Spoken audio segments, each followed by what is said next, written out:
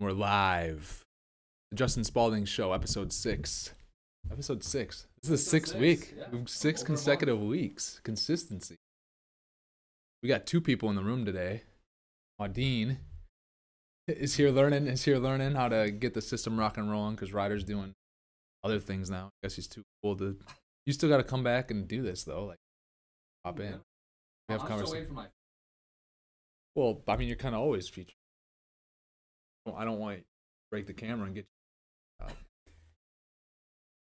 Thank you guys so much for joining us. How many people we got live? I always start this thing so different than most podcasters. Just kind of roll right into it and just. Okay. Ava's watching or listening from her office. She better be working too. I say it every day. Every day we do a podcast. Awesome. Well, yeah, if you guys do not know who I am, Justin Spaulding. We have 700 apartments in South Central Wisconsin. I decided to start a painting company, so we do some of that. We do a lot of investing. Had some success over the last 10 years. You can find me on Instagram, YouTube, LinkedIn. I'm posting and always teaching people how to. I'm actually not even teaching. I'm just doing what I do, and then there's always lessons in that, and there's good lessons, there's bad lessons. Grew up on things that we do well, and we've been able to help other people buy duplexes, 4 units. We've been able to help them flip houses. We've been able to help them start businesses. We've been able to help them invest. We've been able to help people buy a 38 unit, a 42 unit. So it's pretty cool what some of our content's been able to do. I wrote a book, which the link, if you're watching this, you can see what the link is. Check out my book at justinspaulding.com. My name is spelled S-P-A-U-L-D. That's a whole story in itself, why the U is in there. But today we have no guest. It was awesome that last time with a guest. Fun having no. I don't know if you guys got a chance yet to see episode 5. That was episode 5, right? Go check that out. We had a pretty good discussion about the top 10. Was it Ryder? The top 10 things an 18-year-old should know about money. But really, I changed it to say, the top 10 things basically anybody should know about money. And it got interesting. Just, Minogue had ideas and I had ideas, and, we all see, it's crazy how people see the world differently when it comes to money. I always think I'm right when it comes. Because, if you're talking money, you want to do it right. You want to do it to the best of your ability. And I think that my rules allow you to do the money game to the best of your ability.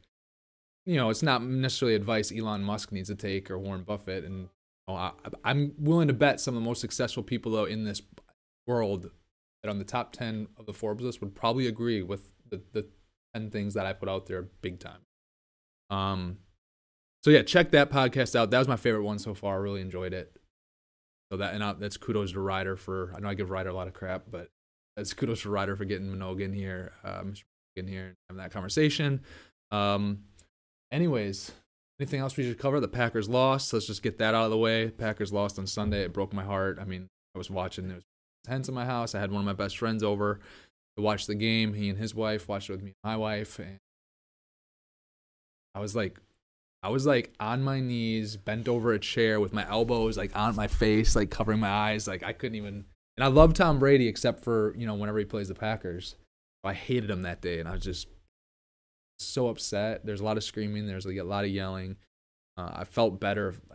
Later that night, though, kind of bad. But first couple hours after the loss, just wanted to see him back in the Super Bowl. So let's just get that monkey off the back and get that out of the can here and move forward. Let's go into the first question of today.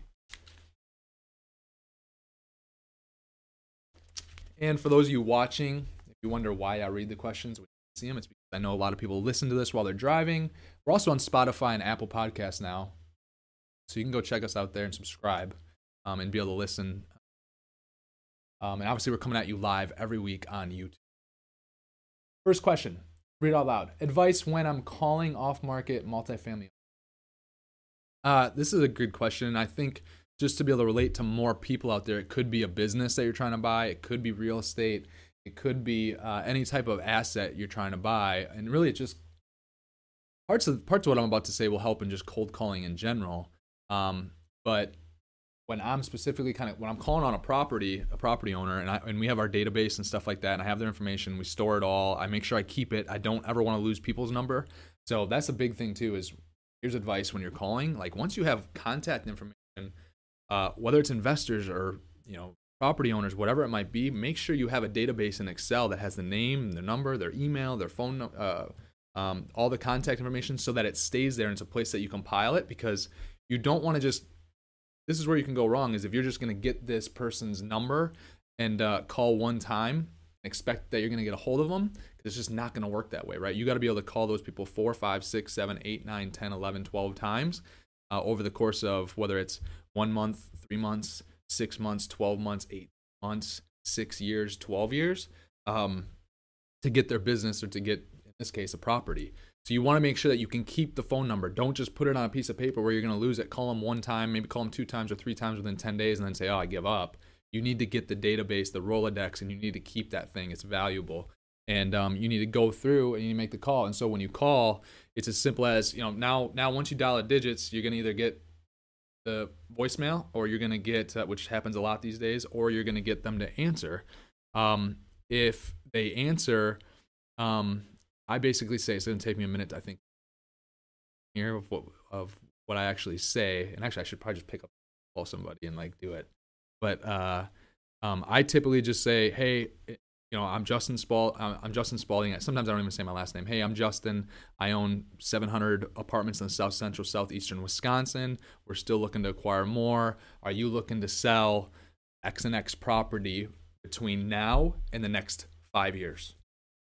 And then I just shut up after I say that, because I just want to keep the odds are they don't want to sell it to me today, right? Now people can call me and anything is for sale that we have in our portfolio, always, forever, because I'm just opportunistic and I'm opportunity based.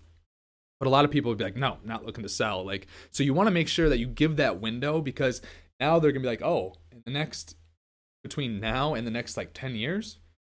7 years, yeah, we're probably gonna be looking to sell, right? So you want to get a yes. You want to kind of just be able to move that forward, and to be able to start having that conversation. That's really the biggest thing, is to be able to ask that question. And when you get it, you still might get a no. And so so now once again we kind of go down this path of, if you get a no, you say, hey, okay, no problem. We'd just love to be able to stay in touch with you as we go forward. We're always buying properties. We're able to save, people from having to pay a broker's fee, et cetera, et cetera. We've been able to close a lot of deals that way. I'll probably give you a call another 6 months, 12 months, if that's okay. Keep you on my list, and we'll talk soon. So, but it kind of builds that, they know who you are and all that stuff. You'll call, I typically will call sooner than 6 months. 6 months. I'll typically call in 3 months, and just kind of a follow up with them. And just kind of stay in touch. But now if they say yes, somewhere in between, somewhere in between, my phone with my Instagram live right now is struggling to slide. If they say yes, that they're interested in selling in the next, it could be, whether you said, now to the next 10 years, they say yes. That's where you just want to get, you want them to get talking a little bit more and just say, okay, what do you think your timeline is? And then they're going to tell you. And then from that point, it's just nothing structured ever with me. It's just you have to have a conversation with people, right? And that's what's always worked. But the biggest thing is, odds are you're gonna get the voicemail, and you leave a voicemail. So the voicemail that I always leave is, hey, I'm Justin. I'm the owner of Spaulding Group. We own and operate 700 apartments in south central, southeastern Wisconsin, and just wanted to see if over the next 3 months to 7 years, if you're going to be looking at moving on from your property. That's another thing. I usually use the word moving on because sometimes for some reason people just don't want to let go of stuff, and so they don't even like the word sell. So I've always got better results when I use the word move on. And then you hope for the callback, right? Now, 1% of them are going to call you back within a week. So you're going to have to just call that person again. Now, if they don't answer, that's where I'll put them on, I'll call them, once a week until I try to, some type of answer. Then you just kind of keep doing that. Now, when I'm calling once a week, I do that maybe for 4 weeks, but then I'll start to I'll spread it out a little bit more. So I'm not just absolutely pestering them too much, but just want to be able to stay in touch. So So that's does that kind of help, Ryder? That's Ryder. That needs to be your, when you're selling paint jobs and all that stuff. Like that's and same thing as you look at more properties. Like you might start calling that neighborhood that you're already looking at buying in. You might call some of the neighbors or not, whatever, right? But you have to realize the biggest key part out of this is you've got to realize that here's a story. And now the lead has gone cold again here, but there's a deal that I've been chasing since 2012. It's a big property. I've been calling them and calling them and calling them and calling them since 2012. So that's like 9 years ago. I mean, I must have called them probably over 100 times, I bet. But I've kept them in my database, whatever. 2.5. Well, you won't know because we drove by the property where you came. He finally reached back out to me, and we were in contact. Then I met the owner there at the property, and he was going to get me financials. And so now it's cold again. So now I'm just back in the following up phase. I'm calling. I'm probably not going to get a restraining order. Like, believe it or not, people don't give you a restraining order if you're just like having conversations with people, right? And you're not saying the wrong things. You're just having conversations, right? So you won't put a restraining order. But I keep calling. I keep emailing, just touching up. Hey, John, just want to see when you're planning on shooting over those financials for me. Just want to follow up, right? Yep. And then so Ryder's doing, that's why we have Maudine here doing some of our content stuff going forward, and Ryder's doing some of the sales rep stuff for Prime Painters. And he's experiencing this. He gets it. So like, there's so much money to be made in the follow-up, but you got to be willing to be able to be consistent enough and do the follow-up work. And so many people don't want to do it, or so many people are scared of like harassing people. It's not harassment. Like, it's not. You just got to be persistent, and you got to have the will to put in the time, the effort, and have the patience. Like, I'm still going to keep calling this guy that I've been calling for 9 years until I get the financials of the property. And until I get an opportunity. See, but now here's the cool thing, right? You do this one time with one guy. He's got other properties probably. So now what's going to happen if you have that much follow-up over 9 or 10 years? You buy one deal from him. He might bring you another deal off market. I got a guy we bought a deal from in the past, and he just brought me another deal that's 200 units, and it's off market. But I've closed with him before. He trusts me that I can close. He knows that we can close, right? Because we have closed. And he's been able to see like what our portfolio is doing, so he knows that I'm legit now, and so he comes to me first. So that effort is worth it. All right, next question. What do I think about current governments, dude? I don't have any money in the stock game. People are like, "Did you hit this GameStop thing up?" And I'm like, "No," because I'm not. It's not what I do. I don't ride a wave of whatever. I'm not making fun of people that did, but everyone gets distracted and goes off on these trails all the time. And I'm like, I'm just going to do what I know. And I'm going to keep doing it really well. I hope this GameStop thing keeps accelerating for other people again to just drive more people away who might have been getting into real estate, into GameStop and Robinhood and all that stuff. But that was just a kind of a side rant. What do I think about current governments is the question. And I just think that what happened in the stock market this week is just so interrelatable with the election. In November, and it's a rigged system. It's crazy to me. The government it's rigged. It's rigged. The people closest to the top, closest to the person controlling the puppet strings, have the power, getting paid a lot. They're able to brush things under the rug. They're able to hide things. They're able to spread and get, they have the media on board and spreading lies. And it's just a bunch of BS. And now the same people at the very top of the game on Wall Street, and with this whole thing, regular individuals get rolled over on Wall Street every single day. Nobody cares. All of a sudden, you have a hedge fund that gets rolled over by individuals, and now we got to shut this shit down, stop the losses. That's not a free market, and that's insane that happened. That should not happen. You shouldn't. If you're going to short a stock, you better be ready for the stock to go up potentially. Now I get it. It's like it's against the fundamentals because the stock, that company is doing poorly and whatever. But the market's the market. People could have loved the brand. They wanted to save the company. They drive the price up. So it's just crazy to me, the government and that whole the elitist type people and all that stuff. It's just a whole nother world. That system is rigged, and they're pulling so many strings. It is what it is. There's not much I can do about it. I mean, whatever. I'm gonna keep doing what I do. Not gonna let that completely take me off my path.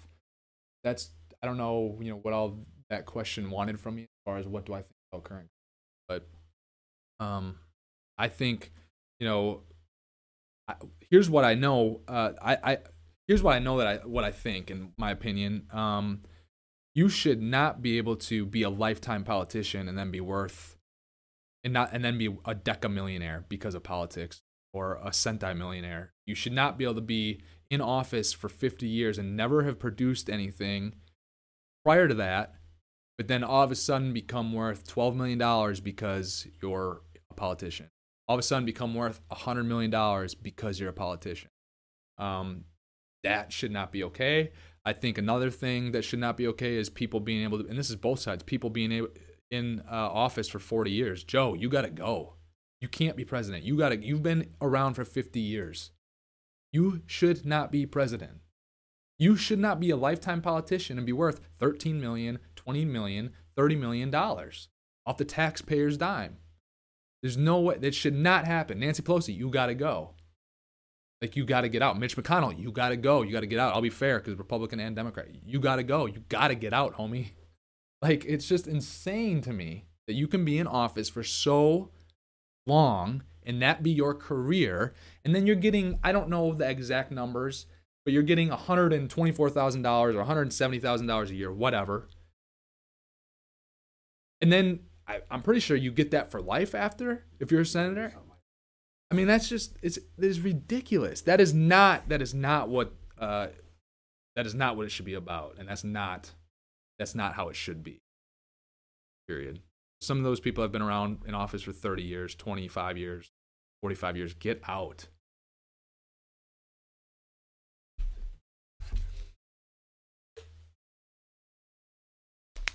Is the waterfall distribution kept on Excel or proprietary software?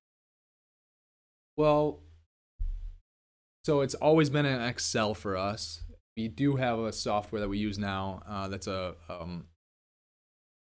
management type software where all of our investors are on there, our properties are on there, and it has the waterfalls.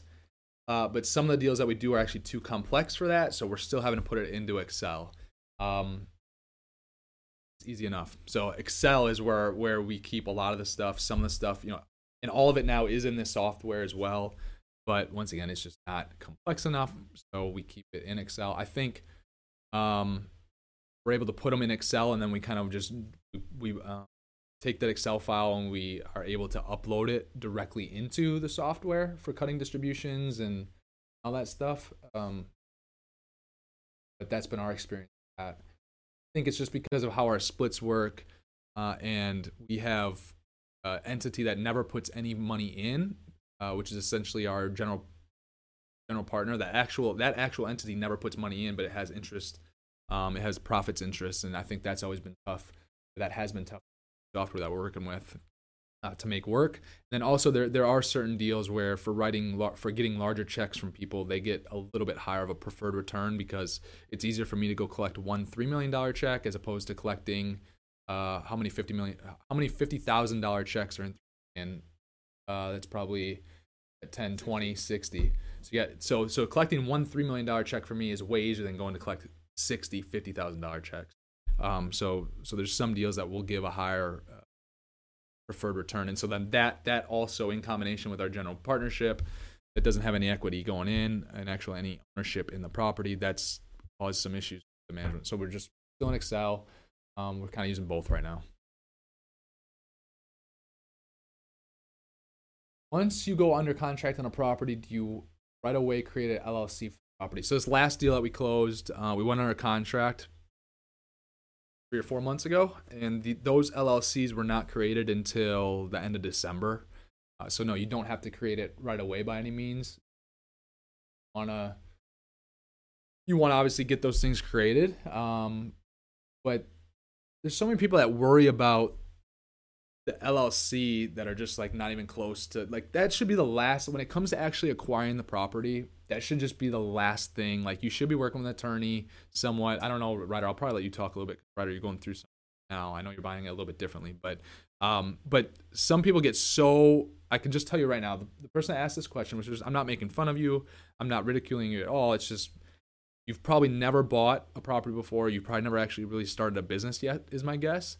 And you get worried about all these things that really are so small and should be the last thing on your mind with the stage you're at. So my advice is, go find deals, go put in work, go start something, and then worry about that LLC like right after that. Like, after you get under contract, like, yes, then start asking that question. You don't need to do that right away. Like, if you get something under contract, don't think you have to have an LLC created within a week or 2 weeks or 3 weeks or 4 weeks. Like, somewhere in there, yes, before closing, you'll have to. Now, here's the other thing. What I do when I write offers, I have an LLC that's on the offer, and I'll put, this is going to be purchased by 1234 LLC or assigns. So what that means is, because all of our properties that we buy, they each go into their own LLC. So we have a lot of different LLCs. But when I because I don't know the name of that LLC yet, I want to make sure that I have the ability, per the contract, to assign that contract before closing to a new LLC, a new entity that we're going to make somewhere between getting it under contract and before closing. Commercial loan. So Ryder, so just to give some leeway, Ryder, yeah. Oh, what do you mean? I don't know, just high level. Right. So Ryder left high school, said, I'm not going to college. Came and begged me for a job. He was just like, sit on my doorstep, like begging me for a job, like, I want to learn from you and whatever. And I'm like, okay, dude, like, you're kind of weird, but get off my doorstep now. And so we ended up coming to agreement. He didn't really do that. I made that up, but and he came here to work, and he's been able to learn a lot through this because he's around me all the time doing content and like just whatever. So he's soaking it up. And the coolest thing is to see him learn really quick, but then go implement stuff really quick too that he wants to do. So he can kind of share his experience on what it's been like. So touching on the LLC thing, that was one thing I was worried about, is like being liable for if something were to go wrong. But if I were to buy the 2 townhomes under an LLC, I'd have to do a commercial loan with 25% down and higher interest rates. Which you don't want to do that if it's a smaller 4-unit. Well, 4 units and under, you can get a residential. Right, but I bought a 4-unit in 2013, and I put it in LLC. I bought another 4-unit, and I put it in LLC. Right, but you had a higher interest rate. Well, yeah. Yeah, and probably, I don't know. It's not a 30-year fix. It would No. be 25. Anyways. Well, no, it's not even 25. I mean, it's like when I do my deals, it's like a 5-year term, and then we're refinancing, or 10 years. Sometimes we get 10 years. Okay. Anyways, so I was worried about putting it under an LLC, and the broker who's selling it to me, I basically found out that I need to deed it over to an LLC within 5 months or so. Once the legals are already in, just take over Justin's podcast, maybe. It's crazy. But yeah, I can deed it over after around 5 months, once all the legals are in. That was what I was recommended, because if I were to buy it under an LLC, it would be labeled a commercial contract, and I was able to get a 15% down rather than 25. So I just had to step out and take that call. So I kind of missed what you said, Ryder. But so here's my advice, though, is you can't. Either way, for me, I looked at it, I'm like, I'm buying a 4-unit, but like the 4-unit's just a stepping stone. I don't care about all this other BS about saving money and whatever. I wanted to do it, and this is just how I got I wanted to do it correctly the business way, because I'm like, when I have 400 units, it's irrelevant. I'm not going to go personally buy. You can't. It's a commercial. You're going to get a commercial loan, right? Now, what I tell people all the time, though, is and I had to step out because of that phone call I had to take, but what I missed what Ryder said, if that's how you get your foot in the door because of financing and whatever, and that's the situation you're in for the first 2 years, 3 years, 4 years, for sure go do it the way Ryder just said, because getting started is the biggest thing. So however you get your foot in the door, it doesn't really matter, just get your foot in the door and get started. And that's kind of the advice I gave Ryder before. I'm like, here's what I did, here's what I would do. but like you got to get your foot in the door. So if it's getting the 5 or 10 or 15% down or whatever because it's a personal loan, fine, so be it. Get your foot in the door. My advice to Ryder on this first deal he's doing is, and this is just my advice, I have no idea what he wants to do or is gonna do or whatever, and my advice could be wrong, right? Like, you don't have to always assume I'm right. I think I'm right, but I'm not. I might be wrong. My advice to Ryder would be, how fast can you get in and out of this project to move on to the next project? So meaning, like, if there's things that you can do to fix it up, get the rents up, get the NOI up, lower expenses, get the NOI up, the net operating income, get that up, and maybe be able to sell this thing, for 10%, 20%, 30% more than you bought it for in a year. And then be able to rinse and repeat, take those earnings, go do a bigger deal. Now, certain scenarios that might not work because of where you're buying or what you're buying. It might not appreciate as much. You might only be able to force so much. But that's always my advice on, like, I'm going to most likely be selling some of our smaller assets this year. Well, number one, just because they're smaller, we're looking to get bigger deals at it. I'm not as interested in going to buy a 10 unit now as I was 2 years ago, 4 years ago, 5 years ago. I'd rather go buy a 500 unit tomorrow than a 10 unit.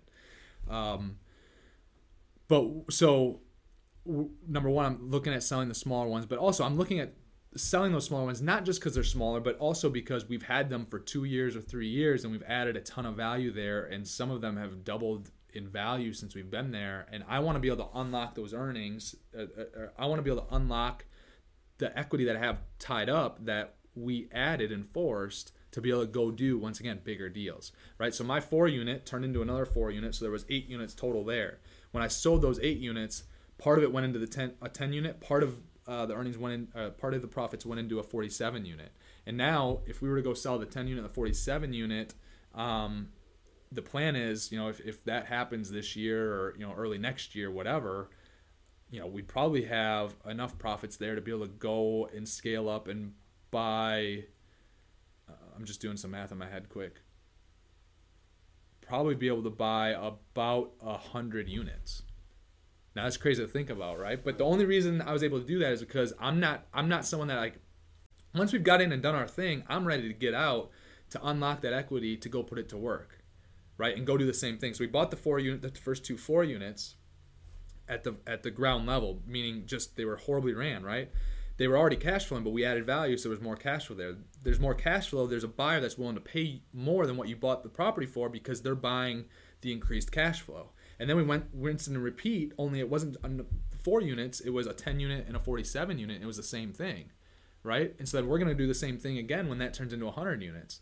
Now, I could have just said, I could have been like most people out there, like, I'm going to hold on to this forever. I'm not going to let it go. I'm just going to sit on it and forever. It's going to be a cash cow. And, like, great, there's nothing wrong with that, right? But in my mind, I'm like, I want to keep scaling. I want to keep growing because, like, being at 8 units, it was like $2,000 or I can't remember, $4,000 a month cash flow, something like that. It's not drastically life-changing. Yes, it is, but it's at the same time, it's not compared to what that equity could be doing for me and my family in another property, right? What about refinancing in a year and a half? So Equity out? Yeah, so the refinancing thing. Are questions working today? We just don't have anyone watching live. There's 4 viewers, but okay. Nothing. Refinancing, we'll do that just if we're going to do like more updates to the property, we want to pull some cash out. But if we refinance, I'm not untapping all the equity. So like we had a deal we refinanced at the end of 2019 and we bought it for $6 million. The new value was like $9 million, but I still took debt out on it like it was basically $6.5 million. I didn't leverage all the way up. The value that we add is real, but sometimes we do it so quickly that if other macro things in the environment change and go backwards, that value, it would still be there in the long term, but short term it could go away. So if in the short term it could go away, I don't want to leverage all the way back up to that new $10 million that we just, because we went from 6 million to 10 million, 0 to 100 real quick. We went from 6 million to 10 million real quick. I'm not looking to leverage to the hilt and potentially get in trouble there. I would rather sell it to get all the equity, because even if I refinance, I'm still leaving 20% in. Right. And now that 20% in is working, but I won't take that asset from 10 million to 14 million as fast as it went from 6 million to 10 million.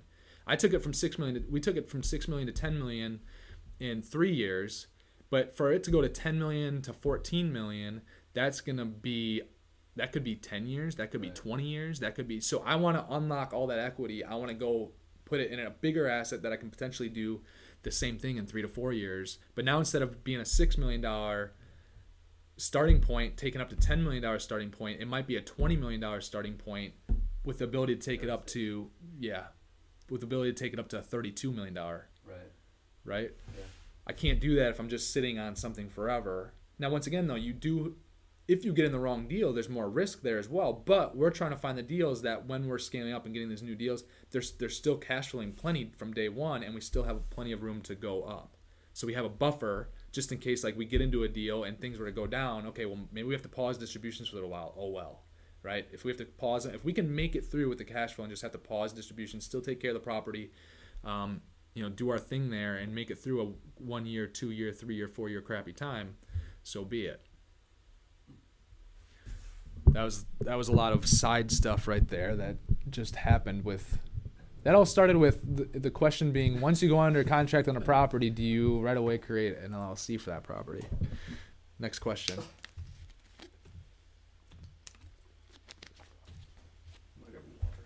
Maudine's in here probably looking at me like, what the heck are you talking about? I'm giving you water. Thanks. Question is, so how do you stay motivated day in and day out? Because I'm just passionate about what we do. Like, it's exciting showing up here. I love what I do, right? So like you could almost, I'm not going to say I do it for free, because like I don't think I would do it to the extent that I do or put in as much time or effort knowing that there's absolutely zero reward. But a lot of the reward for me is like seeing the improvements we're making, seeing the financials going, because it's like my new scoreboard almost. And at the end of the football game, you want to see the scoreboard in your favor. It's the same thing when I'm doing here. I like to see the scoreboard, which is the income statement and the balance sheet, go into my favor, our investors' favor. And I like seeing that almost and get almost more I almost get more joy out of seeing that than I do the actual check that comes in. The check that comes in is really nice, but that's what keeps me motivated, is just that whole process. If things, how do I stay motivated? I'm always challenging myself, right? So you go from buying a $200,000 deal to another $200,000 deal to a $1 million deal to a $6 million deal to $18 million deal to the deal we just closed for more than, north of, about $35 million. And so for me, that's how I stay motivated too. I'm pushing myself. I'm not staying in my bubble, right? I'm always talking about what you have to do to stay motivated day in, day out and excited is, I talk about this all the time, is you just pretend you are standing inside a regular size hula hoop. And that hula hoop, when you look down, you're standing right in the center of it. So I don't know, the hula hoop maybe goes 1.5 feet out away from your feet in any given direction, all the way around you, 360 all the way around you. Now imagine that hula hoop is your comfort zone, right? Well, that would not be very fun if you just had to sit there in that hula hoop all day. So I'm thinking about, okay, I want to expand my hula hoop. So I'm telling people, broad jump, take a big jump as far as you can out of that hula hoop. Because what's going to happen is that hula hoop, then you're going to force that hula hoop to grow. And where you jump to, even though it might be 12 feet outside the center of that hula hoop, and you're going to feel uncomfortable until that hula hoop grows and catches you. But eventually, that 12-foot jump out of the hula hoop, where you're standing, will be the new center of the hula hoop. And that new hula hoop is going to be 35 times as big. I don't know what. It's going to exponentially, it's going to grow in area. And that's your new comfort zone, right? And so I get excited by being outside of that comfort zone. And so then once that hula hoop, Ryder's gonna be like, "What the hell are you talking about hula hoops?" Ryder just had to go get some water and he walked back in. What are you talking about hula hoops for? As soon as that hula hoop grows back out, like you're again now, but now you got to jump a long ways. Like you can't just jump 12 feet anymore, because now the hula hoop all the way around your feet in any given direction might be 40 feet. I don't know. Might be, nah, it's not gonna be that much. It's probably like 14 feet, right? So now you got to jump from the center of that hula hoop. Otherwise, you're gonna get bored and you're not gonna be motivated. At least for me, I'm not gonna be motivated if I'm not challenged. The moment that I'm not challenged, I get bored, I get lethargic, I like I start thinking I just want to go to the casino today, like in college, and like put it on black or something. Like haven't been to the casino in forever, but like your mind starts to drift. So you gotta challenge. I start thinking, man, I want to buy an Xbox. Like, so you just want to like, which there's nothing wrong with that because Ryder makes money playing video games, by the way. I don't like consoles. Yeah, but that's right. You play computer games. So if you're not motivated, you're gonna run into issues. And your life's going to come off track. That's my opinion, honest opinion. And so that's how I stay motivated, though, is by challenging myself. And it's not just business. I would say business is a big part of it because it's like what your job is what you do 35%, 45% of your life, right? So it's important and it's a big one. Yeah, we got someone on Instagram just saying, hey, yeah, they're liking the hula hoop analogy on Instagram. All right. You ready? Yeah, Ryder, you have to go back and listen to the hula hoop analogy. The next question is, where are you spending most of your time and focus in 2021, the first quarter? Where are you spending most of your time and focus in Q1 of 2021, first quarter of 2021?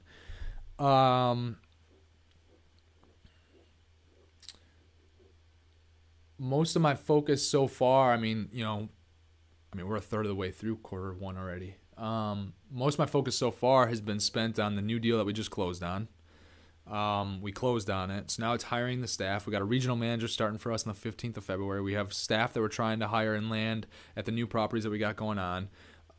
Really, taking a step back as well, and in Prime Painters trying to get things a little bit more organized there with inventory systems and like our systems in general so that we run better, can do a better job for our customers, and so that we can be ready because Prime Painters, our company there, will be swamped come April, May, June, July, August, September, October, and the first half of November. It's going to be slammed. And so I'm trying to get to the position and position the company so that we can take on as much work as possible. Because last year we got to the point where we didn't have the production capacity to get all the work done. So we had to start telling people no, which sucked because it's like leaving money on the table. So be able to get to the point where we have enough painters and equipment and all that stuff. Right now I'm also thinking about, okay, where's our office going to be? Our lease is up, in October, and if we're going to be back here, or, so I'm looking at the office because we're growing, we're going to need more room. I'm looking at, okay, what properties are next? How am I raising the next round of equity? I'm starting to look at planning and positioning myself to get in the position where we don't have to just raise money and have it be asset based, meaning I get a deal under contract and then go raise the money. How can we raise $50 million, $100 million right now today, and then put that money to work over the next year and have it be a blind pool where the investors don't see every single deal before we're investing in it, right? So I'm starting to think ahead. As always, I'm always kind of thinking ahead. So in any given quarter, month, week, day, I'm always looking ahead. Like today, I'm looking towards tomorrow. This week, I'm looking at next week. This month, I'm looking at next month. This year, I'm looking at next year. This decade, there's some things that we're working on, and personally, and all that stuff. This decade, we're focused on the next decade, and we're starting to look at 100 years out. Like I'm not just thinking one generation. I'm thinking further out, right? And so that's some of the stuff that's on my mind in Q1 2021. Not GameStop, not what was the other one that went ham? AMC. No, I'm not hopping on the bandwagon. I mean, if it was convenient and I had something accessible, would I have just thrown $50 in? Maybe for fun or whatever. But I'm not focused on. I didn't even know what happened that day until I got home that night. And I read something on the Wall Street Journal. And then same thing yesterday, as all this stuff keeps happening, I find out about it later because it's just how much is it really affecting me day in and day out, right? Not much at all with what I'm doing. I'm staying focused on my path, and that's what I'm focused on in Q1 of 2021. Your last question. How many minutes in are we? 40. Oh, 40. Dang, we really milked it. Yeah. No, you did good. This is the last question, and these were all rollover questions actually from last week because I forgot to get out. I forgot to get on Instagram and everywhere else. I forgot to get questions and tell you guys that we're looking for more questions. So if you have more questions for next week, let us know. Question is tax incentives for owning multifamily properties. Where do you want to start? So everyone's like, oh man, when you plan on being debt free in the properties? I'm like, I will never be debt free in the properties. I always want to have debt. I always want to have leverage. I'm always aware, like I was talking about before, I'm always very aware of how much leverage. I'm not getting a position where we're over leveraged, but leverage is powerful from the standpoint of it's deductible. What does that mean? Well, the interest that you have on the property is tax deductible, so it lowers your taxable income. So that's one. The next tax incentive that I would say is you have your operating income, right? So you're collecting rents, you're collecting the laundry money, you have your expenses for your utilities, your insurance, all that stuff, the repairs and maintenance, which that all lowers your taxable income, right? The write-offs, it lowers your taxable income to take care of the property. So I guess that's a benefit. You pay your mortgage, and like I just said, the interest on that mortgage is a tax benefit from the standpoint of it's a write-off.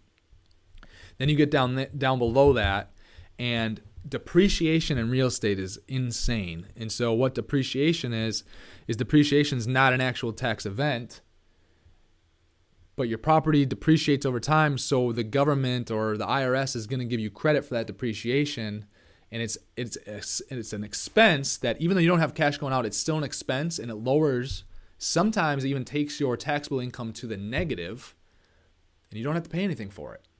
So now for me to get a write-off and to lower my taxable income when it comes to putting new lights in or whatever, a new door handle, I have to go buy the door handle. I have cash out of my pocket, go buy the door handle. Now it's a write-off. I get a write-off for depreciation just for owning the property. I don't have any cash go out. The cash still stays in my pocket, gets paid to our investors, but we have expense against it that lowers it that will take for the first 1 to 3 years on any given deal, depending how great of a deal it is. 1 to 3 years, the investors won't pay any taxes today on those dollars that they're earning or getting distributed to them, because of depreciation. So then with depreciation, you can actually, depreciation, I don't even know the exact math behind it, right? I understand the concepts. The concepts is all you need to learn, I think. And some accountant on here is going to be like, dude, you don't even know what you're talking about. And that's fine. I don't know what I'm talking about. You're right. Stop listening to the show then. I think it's, you take the purchase price, you look at the, Ava could probably come in here and explain it like that. She's listening. But they take the property, you look at basically the tax records of the property, you find out how much of the property is actually, like what value they put on the building and what value they put on the land. You can't really depreciate the land. You can depreciate the improvements, right? So they put a value on the improvements. Then you take the value of the improvements. So let's just say buy a building for $10 million, and let's just say the land they assessed, they assessed the land.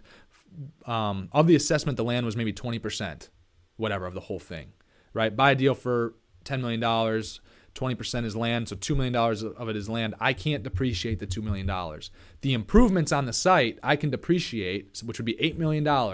I can depreciate. They're going to take that $8 million. Once again, this is a ballpark number. They're going to take the $8 million. They're going to divide it by 29 or 29 and a half or 30, something like that.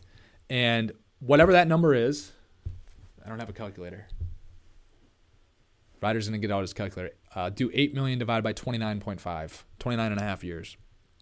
8 million divided by what? 29.5.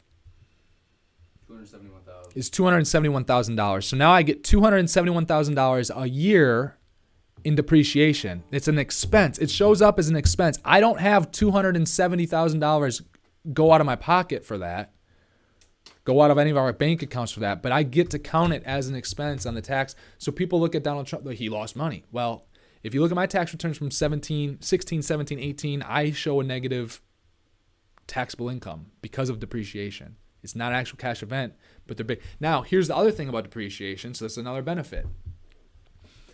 You can do something called cost segregation, which is a study, and it puts a value on the cabinets. It puts a value on the carpet. It puts a value on the door handles. It puts a value and account on how many light fixtures there are, how many square feet of blacktop. And then what happens is all of those items have a different expected lifespan, And once again, I don't know that I'm correct on this, but I believe cabinets is either 5 or 7 years. So the total value they come up with cabinets, they'll actually, instead of dividing that over 29 and a half years, they'll divide it over 5 or 7 years. Well, now since they're dividing it with a smaller number, by a smaller number, right, the amount you're going to get to depreciate each year is greater. So now let's just take the $8 million and just for easy math, let's divide it not by 29.5, but let's divide it by an easy number of 10. Well, 8 million divided by 10 is now 800,000. I get to depreciate. If I do a cost segregation, accelerate the depreciation, I can write off $800,000 versus the $270,000 before. So when you do that with one property, I don't do that. Now there's recapture. It comes to bite you in the butt at some point because when you go to sell the property, there's recapture tax and all this stuff. But if you do that on a third of your properties, which is about what we do, we'll do it on about a third of our properties. It's insane what it'll do to your. It can take your earned income from 500,000 to it could take my earned income from 500,000 to a negative 1.3 million real fast. But here's the thing: you got to be full-time real estate, because if you're not full-time real estate, your passive losses will not offset your W-2 wages. Your salaries. It'll only offset other passive income, which still comes in handy because on that deal, you won't have to, if you have excess losses, passive losses in any given year and not enough income to offset it, those losses will roll forward. So let's say, Ryder, you're not full-time real estate per se, or have a full-time real estate business or whatever, but you have losses in this property that you're buying and they're significant losses. They could roll forward for a few years. So like then to the next time that you actually start to do show a profit, which the deal you're doing might show a profit day one. Yeah. But even when you consider the depreciation and interest and other benefits and stuff like that. Actually, within the first 6 days, I'll have like 11,000 from the property because of the prorated from the last month and the security deposit, and then obviously security. Yeah, but wait till you have to fix 6 things that break in the first month. Right. Are you telling me that's gonna happen? Dude, 6 different things. Everything that will go wrong can go wrong. Everything that you think is going to cost $1, it doesn't matter. Everything that you think is going to cost $1 is going to cost 10. Anything that you think is going to take 2 weeks will take 6 weeks, or 6 months. Yeah. It's a part of the thing. Maybe not at 7 units because it's enough for like things always happen for us faster when it was just 4 units. Because I did everything, and that's not a way to live because it sucked. It was stupid. But everything happened and I'm not saying we're inefficient in what we're doing now, but as you grow, as you expand, which we've done, there's certain things that just take longer. That's why having a huge government sucks, because it takes forever to get through all the layers. So, what do you think? That was interesting. Oh, here we go. Okay, I got some Instagram questions. Let me just scroll through the live really quick, because there were some Instagram questions that came through. We've got, let me see here. Hold on. Oh, jeez. Slipping.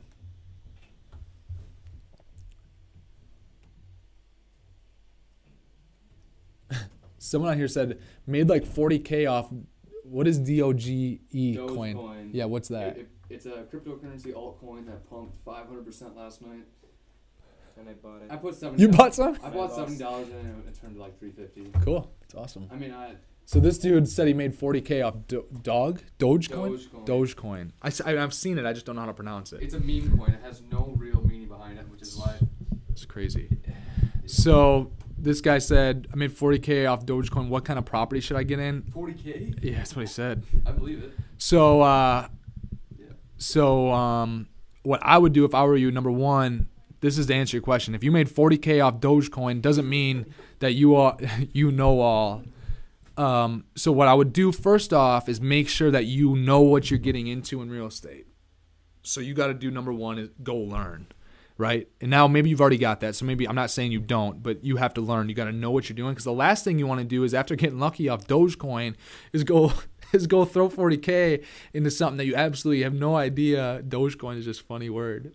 But you go throw that 40K into something that you have no idea, and now you just Dogecoin the wrong way, and you lose it all, right? So you got lucky on Dogecoin, go learn and make sure you know what you're doing.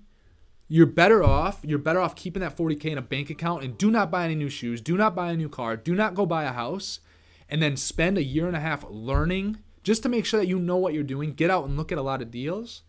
I would try to buy some type of apartment building if I were you, or that's just me. But go out and learn and make sure you're in a position to go out and put that 40K to work in the right way. And there's a lot of other things that could go into that as well. Because, like, if you're not in a position to actually go get a loan yourself, you might need a partner, whatever. I'm just getting caught up here. Ava's saying exactly and agrees with everything I'm saying right now on here. That's crazy. This dude's from Brazil. Hello from Brazil. I know there was more questions. I'm just trying to get through all the people that joined and, like, thumbs up and wave at people.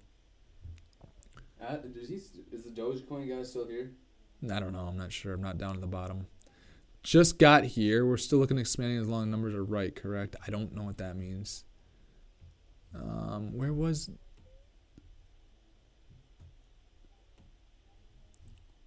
Just so you can get an idea of how volatile this is, Justin. Is this on the screen so people that are watching live can see? They cannot see this, no. How many people are watching live? 6. Nice. Ty's here in chat. Ty. Who's Ty? Ty Polson. So someone asked, all right, let's get to the Dogecoin first. All We're right. looking at something on the screen right now if you're listening along, and it's Just to show you how volatile it is, they got up to set almost 8 cents. It's a cryptocurrency. It has no real purpose, really. It doesn't. But within minutes, drop down. so it's like to Bitcoin, but 3 it's cents. not Bitcoin because it's not actually anything that you can use. It's an altcoin, so you can see here. So it's like a Pokemon card. Basically.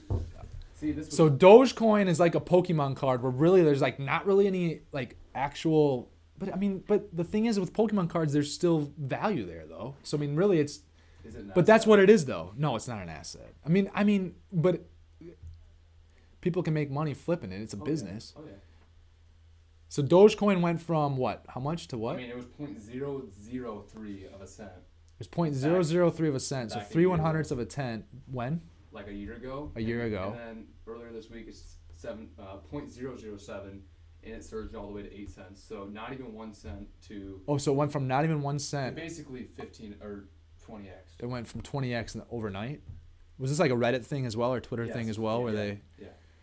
It's crazy, It's man. just a pump and dump scheme, which is why it went up to 80 cents or 8 cents. That's crazy. So I don't know. That's nuts. There's gonna be a lot of people I think that get in trouble over this whole.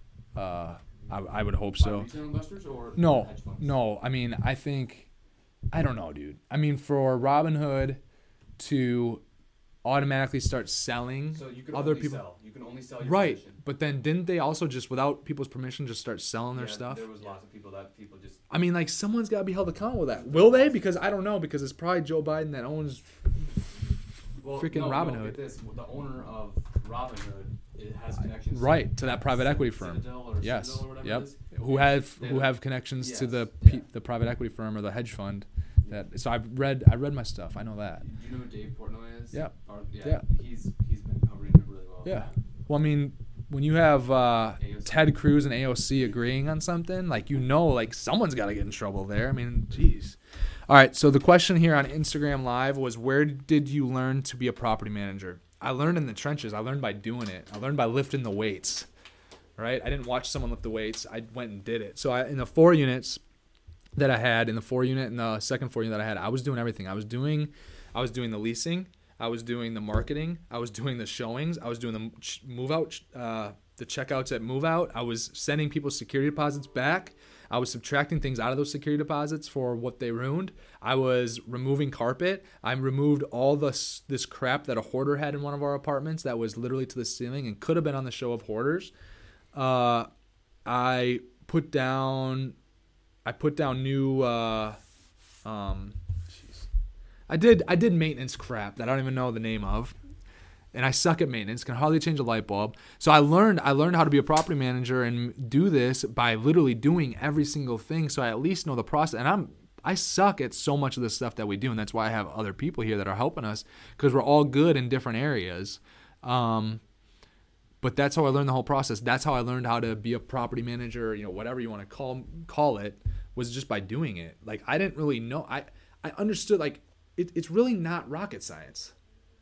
Like, collect the rent, pay the bills, pay the mortgage. Collect the rent, pay the bills, pay the mortgage. The idea is for the rents to go up. Well, what can I do for the rents to go up? Improve the apartment. So new cabinets, new carpet, new vinyl plank flooring, new paint, new trim, new doors, new windows, new HC, new water heaters, right? How do I lower expenses? Okay, well, high efficiency toilets, high efficiency common area lighting, right? Well, how do I keep the rent coming in? Well, keep your apartments full. Take care of them. Take care of your customers. So it's not like you just start asking yourself these questions, and most of it is like common sense. Like, that's why most of the world's millionaires are through real estate, because it's like, I'm no way in hell I could create Tesla, like a car. I'm just not. I mean, I probably could do it. I don't know that too many people would buy it and stuff. We could probably figure it out, but like, I mean, probably figure it out. That's like SpaceX. SpaceX is rocket science, Yeah. like literally. Oh, yeah. True. Real estate is not rocket science. Like, a painting business is not rocket science. SpaceX is rocket science, right? Tesla is almost rocket science. Boring tunnels is like something that I probably will never do. Could you speak on the difference between repairs and improvements? Because I was reading a book last night and it was mentioning the difference between the two, and that you should always label something a repair if you can. And you could capitalize it, right? But that means you're going to pay more tax. You could still write it off. The reason that you want to know the difference is because you don't want to put like an improvement. Like, an improvement would be if you go in and you're putting in all new carpet, right? All new flooring throughout a unit. That's an improvement, and technically, like, you don't want that to be in your repairs and maintenance. Repairs and maintenance is just like if there's a leaky sink and you gotta fix it. There's an element that's broken in an oven and you're gonna fix that element. You're not gonna get a new oven, right? It might be $100 to fix that element, or $30 to fix that element, whatever, right? That'll be repairs and maintenance. The larger improvements, it's more of optional, right? Because like, you don't have to, if the element was broken and the appliance was 4 years old, some people might put a new appliance in, some people might just repairs and maintenance it. So it's important to separate out what's almost more optional and what's adding value to the asset and allowing you to, really, things that add value to the asset really allow you to pump up the rents. You want those things to be separate because you don't want them to drag down your net operating income. So it's a financial accounting game, because if you're always putting all of that in the expenses, you're going to show a really crappy NOI, and it really shouldn't be there, because it's really more of an investment. It's going to last, like a new fridge will last 7 years or 10 years or 12 years, right? So it's more of an investment that makes it more attractive to get you more rent. Why would you rather label it a repair though? Like, what would be the reason? Because legitimately you can't say like changing an element is, I mean, it's not an improvement. You're repairing the current appliance you have. Burn a hole in your carpet and then replace the carpet. Well, so if you just patch the hole, repairs and maintenance. If you replace the entire carpet through the whole thing, or if you just replace one room, probably repairs and maintenance. If you replace the flooring throughout the whole apartment, it's probably, you don't want the expense line. You want to keep it separate. Okay. And repair would be an expense? A repair would be an expense. An improvement. Well, now if it's anything under, $2,000 or $2,500, technically you could just have it be an expense as well. Like, you can still write off, like, just because you call it an improvement, you can still write it off, but you're keeping it separate for your books. If it's a new roof, $111,000 for a new roof or something like that, that will be an improvement, and that will be capitalized. You can't write that off. It's too big. What if the entire roof is just horrible? Doesn't matter. It's a capital improvement. Interesting. Which then what happens though? A capital improvement's still okay. It doesn't lower your taxable income all $111,000 like that, but it'll go. So now that starts depreciating. Right. Right. So now you got more basically reloaded because over time depreciation will go away. So that's why, like, that's another reason I'm not going to hold something for 15 years, most likely, because I'll run out of depreciation on the property, and I have to go get a new property. There's guys that own properties in Milwaukee and Madison. This is why so many properties in Milwaukee and Madison are so closely held or don't go to the open market for sale. The big stuff, I'm talking about the real wealthy guys and the big 300 units, 500 units, some of the towers that you see in Milwaukee. Those guys, when they run out of depreciation, they know the guy that owns the neighboring tower, and they literally will almost swap when they run out of depreciation. Yeah, because now they swap, right? And now essentially they can get new depreciation, and they might have to, one building might be worth more than the other, whatever. So it might be one person's getting cash, one person's getting the deal. But literally, I mean, they'll and they might actually they'll cash, whatever. But whatever, they'll trade out like that to now reset a depreciation. Smart. So it's a different ball game, man.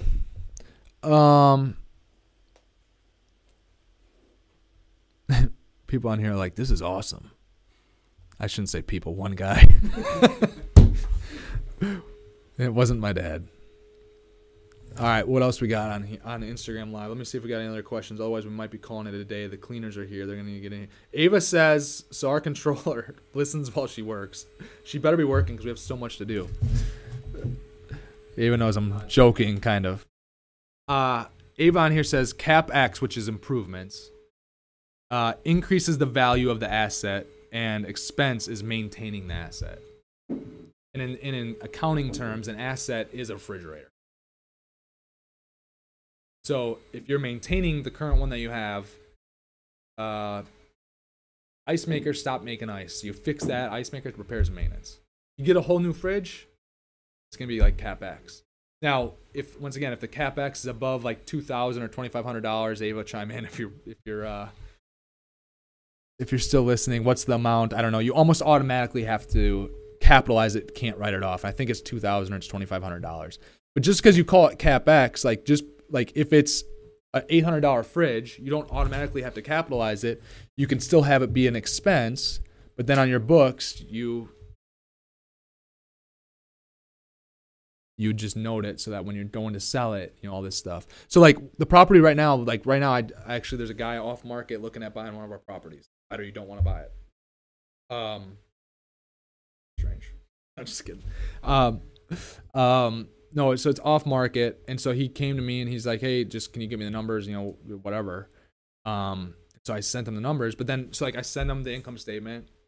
Now that income statement that includes the repairs and maintenance, but it doesn't include the $5,500 that we put in for new common area carpet. That actually is in the CapEx that I sent him. So you separate it out, you keep track of it separately. So now this guy, other people looking to buy buildings, okay, wow, he's put in $200,000 or $150,000 or $100,000 or $6 million of improvements. And then that's like, okay, but and if you know what those things are, you know how many apartments there are, that should give you an idea if this has been done in the last 3 years or 4 years. Should be giving you an idea how much CapEx you'll have going for. Something improvement then? Well, but so that's but you can't just an element's not an improvement to a stove. So yes, you want to because you want to show the highest NOI, right? Right.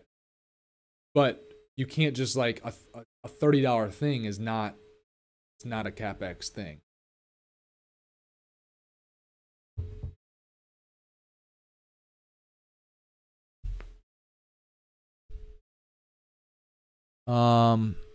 Another question on here. How can you write off expenses to still be able to obtain a new loan? Because they're looking at, this question came from Instagram. So people that are watching on YouTube, I'll read it out loud for you. How can you write off expenses and still be able to obtain a loan? So this is the crazy thing. When I show a negative, it's so hard for me. You know how hard it is for me to buy a house personally? I can't go out and buy a $200,000 house personally because they're like, dude, you have no income. I have income, but the game's different, right? So in real estate and in business world, so like real estate, for example, they're going to give you a loan based on the net operating income. So you have the revenue, then you have the expenses, which includes repairs and maintenance. Then you have the NOI. Then below NOI is your improvements. It's not a regular expense.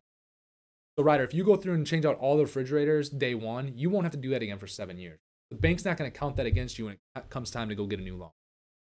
They're going to say, okay, they're going to look at the top, they're going to look at the NOI, and then what they're going to do is they're going to take the NOI, and basically as long as you can cover the debt payments around 1.25 to 1.3 times, right? So say, for example, that you have a NOI of $75,000, and say that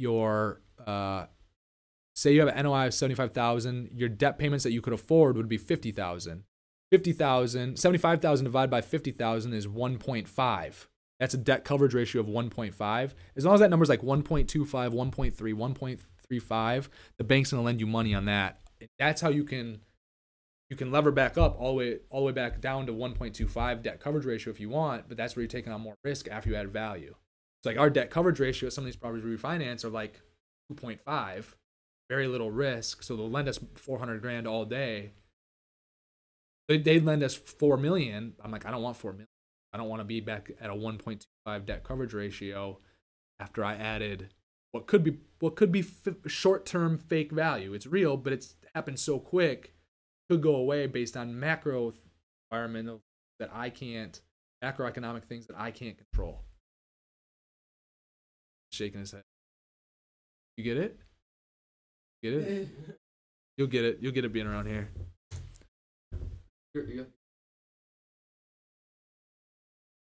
Go for it. What were you gonna say? Oh, okay. That's good. That's cool. Dude, if you can suck that up, you're gonna know everything real soon. Yeah, Ava said 2,500. So once it hits 2,500, you can no longer, if it's 25, if a new thing is $2,506, you can't really write it off. It'll be a CapEx. So it goes towards basically, and then you can basically get more depreciation on that. So basically you take the 2,501, divide it by, if it's cabinets, 5 years, right? When we talked about before, right, yeah. Cost segregate, divided by $500 a year on that, you'll be able to write off for 5 years. I don't know all the like little tiny details. That's like why we have it. I get the concepts and know how to play the game. Someone asked, what do you do to celebrate a big win? Me and my dad. Wait, is this a Packer game big win? There's just like a big win when we buy a deal. We opened the Pappy Van Winkle. Ryder was here for that. Yeah. Yep. So we had a little drink of $1,500 bourbon. Went out to eat. I mean, I don't know. I'm not very much spiked the football. We're like all of us around here. I think you only live around here if you can like just score a touchdown and not do much celebrating because it's on to the next thing. And that's just kind of our attitude around here. So I think we need to get better at the celebrations. I have gotten better at the celebrations actually because now at least we go out to eat. I used to just be like, all right, let's just. But over the last like year and a half, some of them have been so stressful. It's like I need to do something to unwind a little bit. Like this last one was stressful. Ryder heard some of the conversations, day of closing. It was stressful. What other questions I got here? Can they hear that?